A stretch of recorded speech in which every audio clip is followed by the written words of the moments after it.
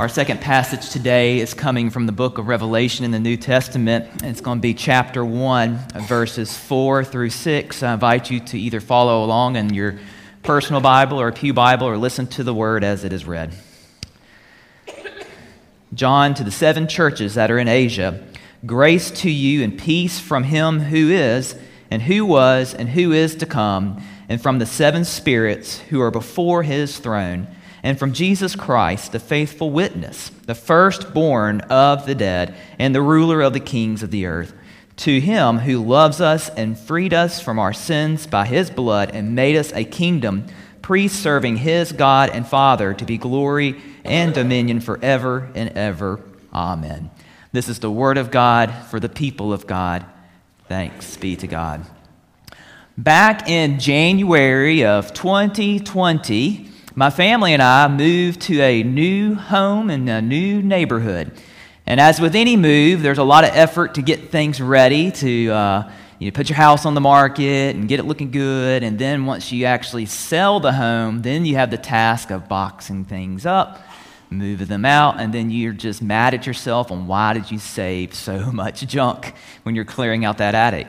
And so we've all probably been there, and then once you get everything boxed up, cleaned up, and moved out, then you got to move in and get everything situated just right and figure out where you're going to hang the pictures in your new house and what things you need to buy extra to fill in the spaces. And when you get all that done, then you might want to do some painting and some updating, this and that. It's a lot going on. So we sold our house in January of 2020, moved into the new one in February of 2020, and then we all know what happened in March of 2020.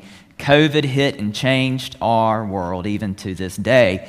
And what happened is everybody in those first few months, we were stuck at home, most of us. Most of our jobs went remote, schools went remote, church went remote. So everybody was at home more than normal. There's no extracurricular activities, all of that. But moving into a new home, into a new neighborhood, really gives you the opportunity to meet your neighbors when everybody's stuck at home, right? And my neighborhood is one of the neighborhoods that you would probably see in a Hallmark movie. It's just very picturesque. It's got all ages that live in there, from singles to new couples to families to older adults. It's got them all. And it's also what you call a front yard neighborhood. Some neighborhoods are backyard neighborhoods where everybody stays in their home and plays in the backyard. Or some are front yard neighborhoods where everybody hangs out in the front yard and plays in the streets. Well, this is this neighborhood. And so because of COVID and everybody being home more, we really got to know our new neighbors really well. We got to know the ones that had little kids, and my kids became friends with them. Laura Beth and I got to know some of the adults in the neighborhood. But there's one individual that is an older gentleman who's a Catholic priest who lives behind my house. He goes walking every now and then. And while we were outside, he would come by and stop by our house when we were outside and speak to me and learn that I was a minister, and we'd talk about church a little bit. He'd always have candy. I think he buys out all the candy in Madison. He has candy for the kids and gives them all these chocolate bars and things of that nature, which I gladly take my 10% of and make sure it's still good. But anyway, so he's just a unique, nicer, older Catholic priest that's retired. And then one day he came over and he said, "Hey, I want to have y'all over for pizza." And I was like, "For pizza?" I said, "Okay." Well, we didn't pick a date, and he came around the next week and asking, "Hey, we need to schedule a date for pizza." We did this for a few weeks till we finally said, "All right, on this day, we put it in the calendar. I'll come to your house with the kids, and we're going to have pizza." And, I was just thinking, cheese pizza on some paper plates and some Cokes, and that's call it done. Well, we get on over there, and we knock on his front door, and all the kids and I were just standing up there, and all of a sudden he opens the door, wearing his clergy collar and all that, and he said, "Oh, come right on in, guest, come right on in." And so we come right on in, and I thought we were just going to go sit down at the table. But no, in his living room, he had a card table set up with actual glasses for drinks around there, and he had cheese and crackers and chips and salsas and shrimp with cocktail sauce and smoked salmon on there. I was like, he just laid out the spread in his living room. And I was like, wow. I was like, "All right, kids, y'all be good, and please try to eat some of this." Obviously, he went to all this trouble. And so we all sat down, and he said, "Oh, I've got some fancy drinks." He had some sparkling seltzers and all these fancy Cokes, and he put ice in these nice glasses and just filled it up for us, and we all just hung around the table and just talked. And I got to learn a little bit about him. Coming from Ireland, he came to the Americas. He's Irish, and he has an interesting story. He's one of many siblings, and we really got to know each other really well. And then it came time for pizza. And I was like, all right, so then we changed rooms. Then we went to the dining room and sat down, brought our fancy drinks and sat down. And I thought, like I said, cheese pizza. No, he had like supreme pizza. He had the ham pineapple pizza, all these fancy pizzas. And I was like, y'all please eat this pizza, because he bought fancy pizza. So here we go. We eat, we talk some more around the table, and then I thought that was going to be it. Nope. Out comes the ice cream with praline sticks and all these fancy things and all these different flavors. And I was like, wow, he's just really doing it up. Had nice ice cream, and then, all right, I was like, surely we're going to be done. We've been here for almost 2 hours. And then, nope, he pulls out magic tricks for the kids. That's his thing. So here comes the magic tricks and all these things. And anyway, we just had a grand time. We just had a grand time visiting with Father Mike and getting to know him and building our relationship in this new neighborhood. And now it is a routine thing that we go to Father Mike's in June for pizza. And we know it's exactly going to happen every time we go to Father Mike's for just what you think is pizza. But we built a relationship. We built a relationship through those gatherings outside and through pizza dinner times, and we just really built this good moment here. Because relationships in our lives, and we all have different relationships with people, and they all start in different ways, but relationships are important because people are important. People are important.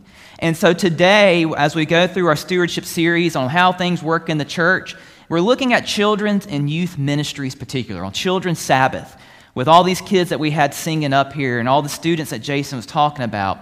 We're going to look at how these people are sacred people and how relationships with our younger generation is so incredibly important. And the church is it's going to be so important for the church as well, critical for the church as well, to be building those relationships, showing our children what Christ is all about. And so today we have two passages. The first passage from Numbers takes a look at the Levites as sacred people of God. Listen to this again.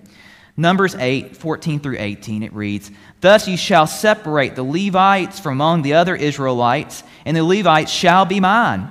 Thereafter the Levites may go in to do service at the tent of meeting, once you have cleansed them and presented them as an elevation offering.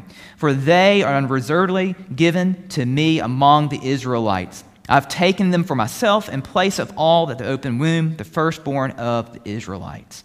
For all the firstborn among the Israelites are mine, both human and animal. And on the day that I struck down all the firstborn in the land of Egypt, I consecrated them for myself. But I have taken the Levites in place of all the firstborn among the Israelites." And so here God is saying, this tribe of Levi, these firstborn, I'm going to set them aside for a special purpose. We're going to lay hands on them. We're going to bless them and consecrate them. And then they are going to serve me in the tent of meeting. They're going to serve me in my sanctuary.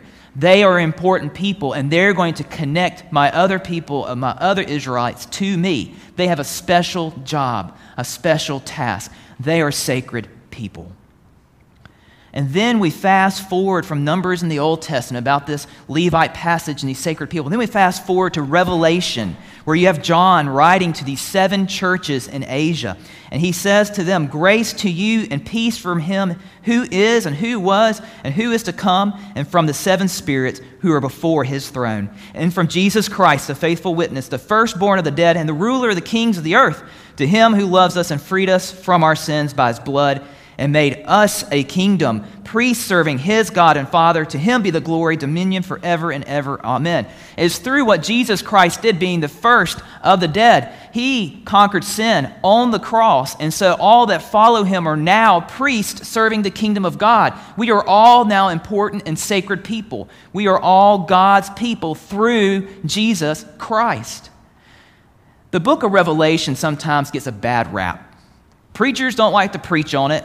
People don't like to read it unless they want to find some apocalyptic literature in there that they can find signs and symbols of today and connect the dots and think the whole world's going to come crashing down at any moment. It can be a scary book. It's a challenging book. But it's not a book of sadness. No. I think many people think it's a book of sadness because they say, oh no, this world's going to go away. There's going to be so much turmoil. That's sad. It's actually a book of hope. It's a book of hope because once this earth passes through time, the new heaven will come through Jesus Christ, where there will be no more sin, where everything's back the way it should be. And that is something we need to look for and celebrate and be ready for. It is a message of hope. Revelation is not sadness, but for hope, that there is something greater beyond what we have now on this earth, and that is because of Jesus Christ, the faithful witness, the firstborn of the dead, who eventually will be the ruler of the kings of the earth. He will rule the earth over all the kings, and we will all be made a priesthood serving him. And this is the message that I think we kind of forget, that there's a message of hope of us being priests serving God, and he's going to do away with the old and come up with the new. This world out there, as Jason talked about in his stewardship moment, is a challenging, hard world for our young people. It is a challenging and hard world for them because of the access they have to so much out there. So much of the earthly messages come right to them in their hands on their devices. And as the church, we have to keep up. We have to challenge that.